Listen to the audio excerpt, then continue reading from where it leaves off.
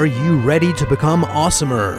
Hello everyone, this is Umar Hamid, your host, and welcome to the No Limit Selling Podcast, where industry leaders share their tips, strategies, and advice on how to make you better, stronger, faster. Get ready for another episode.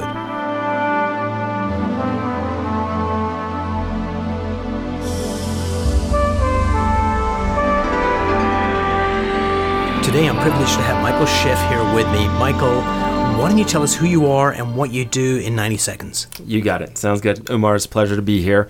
My name is Michael Schiff. I'm a real estate agent with Keller Williams Legacy here in Pikesville, Maryland, just outside of Baltimore. And I'm a real estate agent. However, I built a team over the past 5, 6, 7 years in the Baltimore metro area. We have sold over 2,500 homes. Wow. And do about $75 million of sales volume a year. I'm also a real estate investor and have done over 25 flips. I own 20 rental properties and currently a investor in a title company in addition to a staging business. Where did we meet? When did we meet? It was probably about a year or so ago, maybe 18 months ago, at the Accelerant Roundtable lunch. That's over it. There. Yep, at Oregon Grill, if you remember. That's the place. And we were having lunch, and I remember hearing your name and seeing your name before, but that was our first real introduction face-to-face. Brilliant. And one of the nice things was Amy and I hadn't seen each other for a long time, and it was just a reunion there. Yep. And so tell me, today we wanted to get the wisdom outside of your head to the listeners so they can get better, stronger, faster. When did you start in real estate? So I got started in real estate in 2004, the end of 2004, beginning of 2005. It was an amazing time to get started in real estate back then. Yep. And for me, my journey was I graduated University of Florida in 2004, go Gators, and worked for about 3-4 months over that summer before making the decision to get into real estate. And prior to that, I was on a path of going to law school. And took the year off to submit applications to law school. I took my LSATs the previous year, my senior year of college, and I kind of stumbled upon real estate. It wasn't what I was going to college for initially, but the market was really hot, and I was looking for something to kind of get me through that year off, and I found real estate October of 2004. And how old were you then? So I was 22. So that's young coming into the industry. Yep. How is that an advantage and how is that a detriment? Well, I was hungry to get in the workforce, and you got to remember, like in 2004, it was before the recession, and graduating college, I had this this entitlement. I guess I fall in that millennial cusp. Yes. So I had this entitlement of I should be making $50,000, right out of a 4-year accredited university. And I was willing to work for it. I was willing to work hard. So when I got into real estate, it was an opportunity with no ceiling, right? It was no ceiling. I could work as hard as I wanted to work, and I had control over how much income I can earn.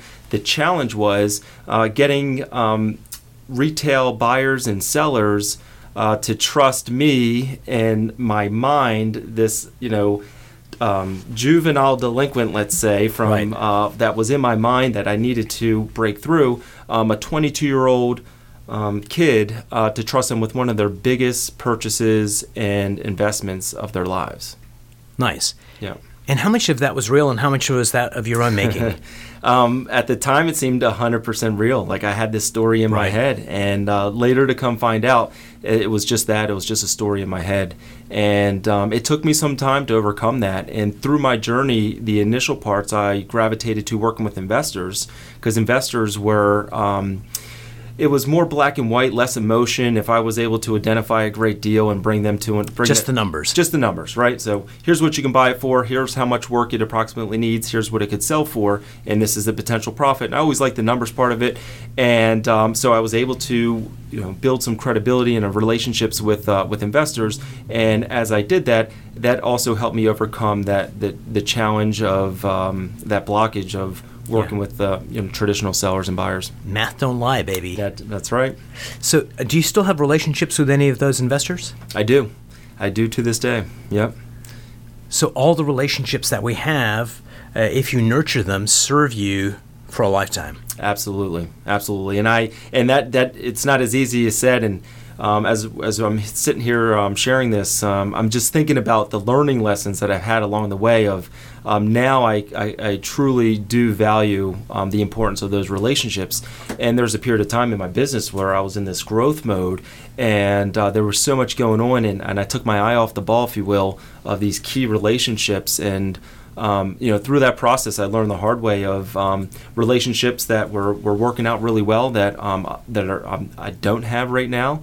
And through that process, learned the importance of savoring the other relationships. So in business, and relationships are so key. And so if I'm sharing just from an experience standpoint, when you have those great relationships, invest those times into those relationships, it pays dividends back, and it's really important. And I wish somebody would have just kicked me in the butt a little bit earlier so I could have done a better job with that, even a better job than I did. The irony is, had somebody kicked you in the butt back then, you would have gone like, leave me alone, I know what I'm doing. And that is like the beauty of learning as we go. Yep. So when did you go from solo operator? Like, what prompted you to say, I need to build a team? Sure. So it was about 2010, 2011. So about 7 years into the business, I picked my head up and realized that I was taking on way too much. We actually had a significant event that happened to me during that time. This is so post-recession, as the economy is attempting to rebuild and the government is facilitating that through grants and programs out there, and they made these $7,500 and $8,000 grants available to first-time home buyers. It was in 2010 that I was a single agent. I had 16 pending transactions going on at once, and very little systems at that time. A lot of it was in my head or maybe an Excel spreadsheet. And I got to the point where I was completely double booked for my appointments, so much going on. I started having heart palpitations and was rushed to the ER in the middle of the day. Wow. Yeah. So we're talking about 28, 29 years old, and with heart palpitations of like stress. Self-induced stress. Self-induced stress, and that's exactly what they said at the ER, and they said I needed to stop working. And when I said I have a strong work ethic, I mean, Umar, I was working from 7 in the morning to about 2 in the morning. Wow. Yeah.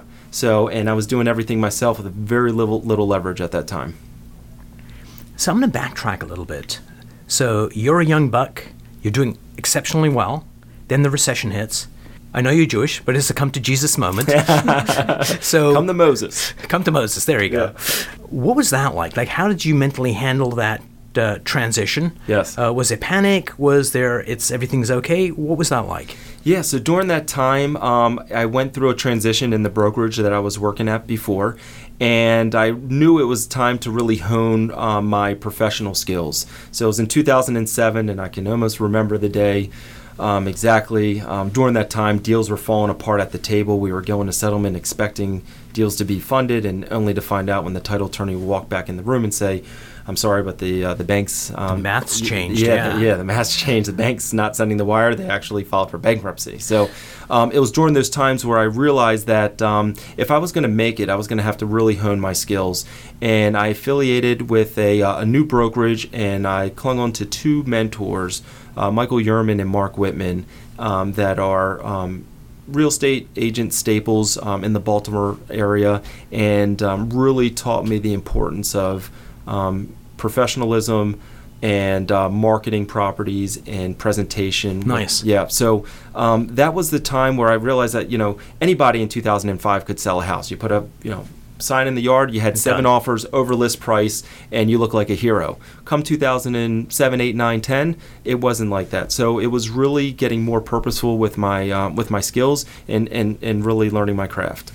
So just to kind of show you my pain during the recession, my niece had sold her house in Berlin, Maryland, had purchased a house in PA. They were in the moving truck driving to move in to do the closing. Yep. And they got stopped.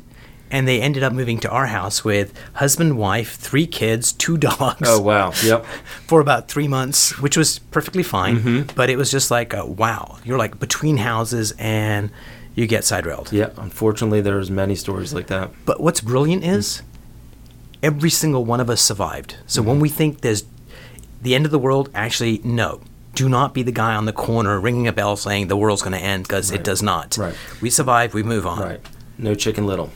You decided that you need to build a team. Mm-hmm. What did that look like, and how many attempts did it take? Yep. What were the successes, and what were the learning lessons? Yeah. So building a team, my eyes got open to that. I mean, before, when I was attempting to leverage in my business, it was with photography, hiring an outside photographer, or somebody that can help me with lockboxes and stuff like that. But it wasn't the administrative task or, buyer's agents and so on. I attended a conference out in California, in Anaheim, California. It was a Keller Williams Family Reunion, which is KW's annual conference that they host. And I attended that in 2011, and they have these mega agents on stage. Very similar to me and you sharing about their businesses. Nice. They weren't wearing capes or anything like that. They were normal folks that followed. Figured it out. Yeah, figured it out. They followed a model. So they kept on speaking of this model of building a real estate team. Gary Keller wrote a book called, which is the founder of Keller Williams, The Millionaire Real Estate Agent, and we call it the Red Book. And in there is a system and model for building a real estate team. More, simple, not easy. It spells it out for you, but then following it and implementing it is where the challenge lays, because you're dealing with something called humans. Yes. Right. So. It was back then when I was sitting in that chair at the conference, and I actually invited my wife out to attend the conference with me. It was over her birthday weekend. You'll get a kick out of this because Jen. Yes. And so she was in sales at the time herself, working from home in her pajamas, exceeding her quotas, making good money a year. Show off. You're right. And she sees me working 15, 16, 17-hour days and sucker. Right. And I somehow convinced her to attend this conference out in Anaheim, Family Reunion. And it was her birthday weekend, and the way I was able to convince her was by inviting her to go to Laguna Beach for her birthday, or not even nice. Inviting, like persuading her and telling her we're going to do this awesome birthday dinner for her at Laguna Beach, and she, you can bribe her with a nice vacation and nice dinner. So that worked out, and she's sitting there at the conference, and I swear it's probably the first 5 or 10 minutes in the conference. She's like nudging me with her elbow, and I'm nudging her back, and we looked at each other and we said, we got to do this. We got to do this. This was the first time we got this information. I wish we were introduced to it earlier. But it is what it is. And my message is that if there's a model within your business, try to find out what that is and who is doing it, and follow it sooner rather than later. But 7 years in, I had to go through the growing pains, and we followed the model, and or we got introduced to it, and then the rest is implementation from there. Right. So talk to me about some of the as you were growing your team, some of the hires you did. Yep. Tell me about the ones that worked out really well, and change the names. But tell me about some of the ones that you screwed up and you hired people that weren't a right fit. Yes.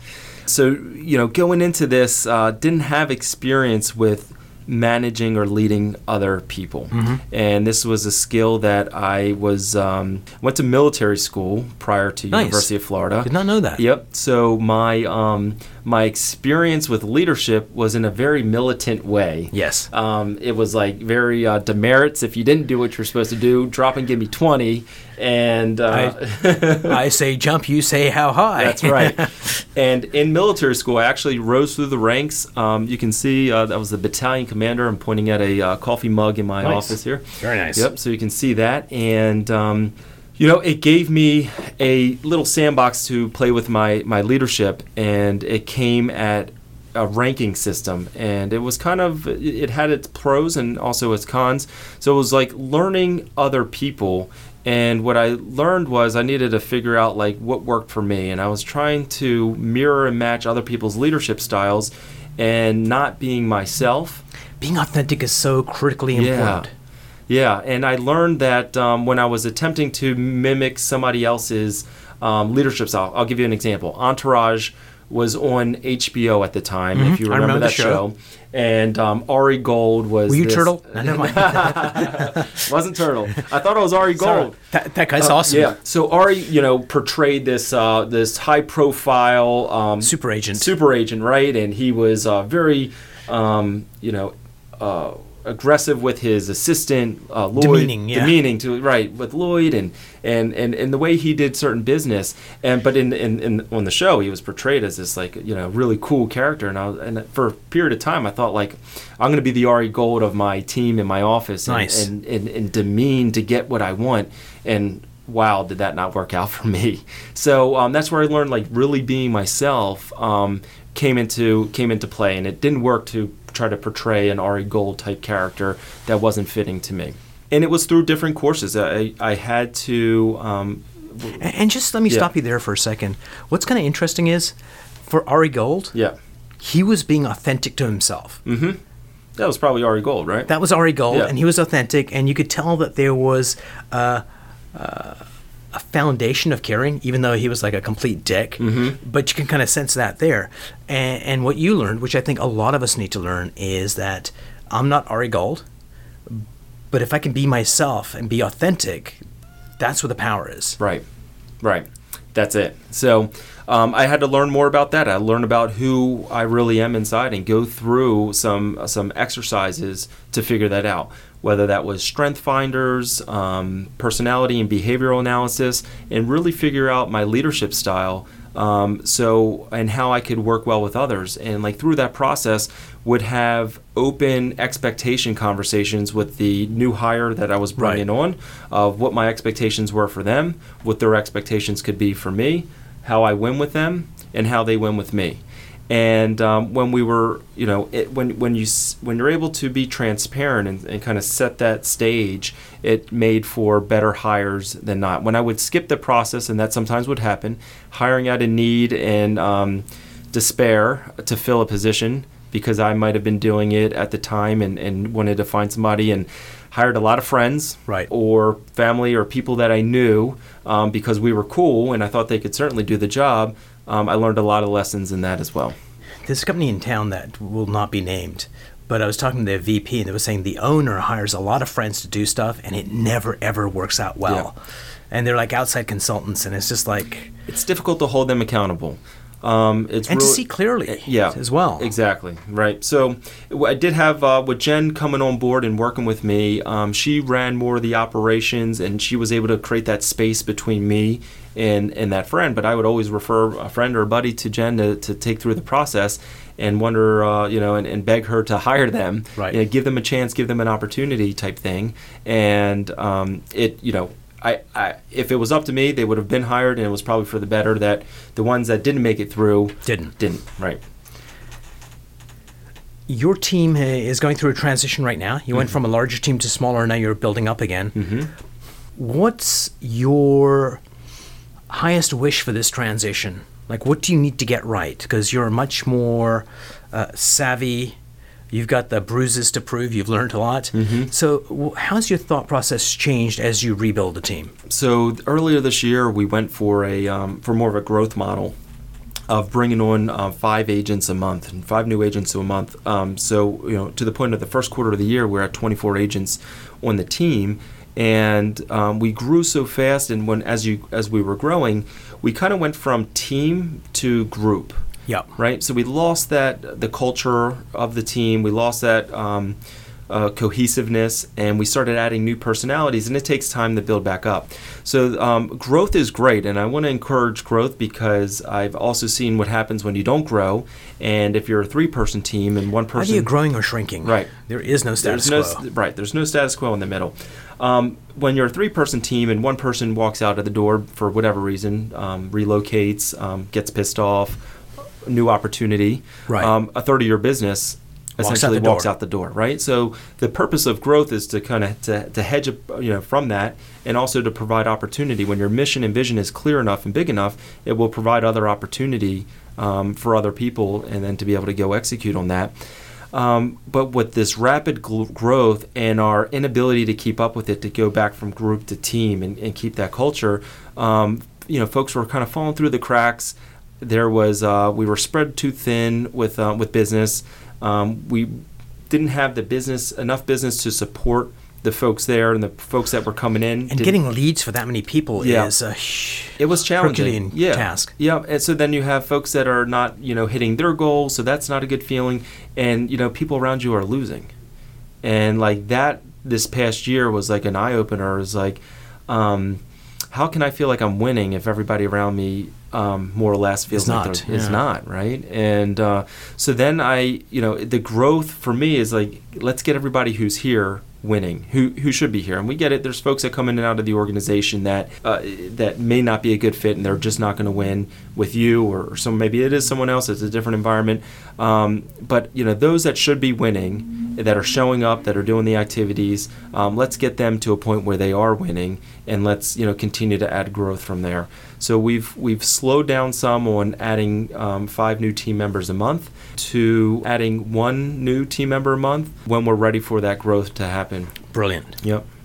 So Michael, if you were talking to agents that are doing $8 million, $10 million a year, that are looking to start building a team, maybe they have an assistant now, but they're looking to bring on a team, what would be the 3 pieces of advice you'd give them to be more successful at it, or increase their likelihood of success? Absolutely. So the first piece would be to follow a model. And I'm going to talk about the Keller Williams model. And the cool thing is that you actually don't need to be a part of Keller Williams to follow the model, to use it. So I feel like I could share that to all your listeners out there when in regards to real estate. Obviously, if you are with the Keller Williams organization and office, stop dicking around. Go read it. Right, the Red Book. Right, exactly. There'll be additional accountability there. The second thing is to hire a coach. Something we haven't talked about. Part of my process, I've had 4 or 5 different coaches along the way. I had the pleasure of coaching with you as well.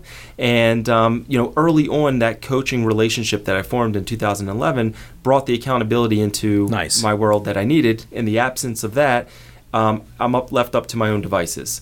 And then the third piece, specifically for an individual between $8 and $10 million, is knowing the right people to hire first. And it is, a lot of times we want to go out and get a buyer's agent because we have more leads than we can think of. So we think if we go out and get a buyer's agent first, that's going to solve our problems because we can focus on sellers and we can give our leads to a buyer's agent. That's actually not the case. The first hire that we want to make is an executive assistant, and we want to actually take a stand for that hire. And that hire should be the person that could ultimately run our world and run our organization. Because if we hire the right executive assistant, we may not need to make another hire after that. If we do right on the executive assistant position, they'll go out and they'll hire the transaction coordinator. They'll go out and hire the buyer's agents, and so on and so forth. So it's taking a stand for them. Actually, it sounds counterintuitive, but it makes perfect sense. Yep. And most people would be seduced by a sexier hire and not hiring the right person. That could be the backbone of the organization. Sure. Yeah. It's moving too fast, or both leaning into the process. And when I say leaning in, you're in the interview and they can solve a need and you have that need, and they sound really good and resume looks really good, and you're like, all right, you're hired. Versus taking your time, go out to dinner with them, go out to dinner with them and their spouse and really get to know them on a deep level. Ask yourself a question, like if you were to get stuck in an elevator with them for an hour, could you bear it? Right. Like those type of things, because you're going to be spending a lot of time with the person. Brilliant. Michael, thanks so much for sitting down with me. Awesome. You got it. Thank you. Anytime.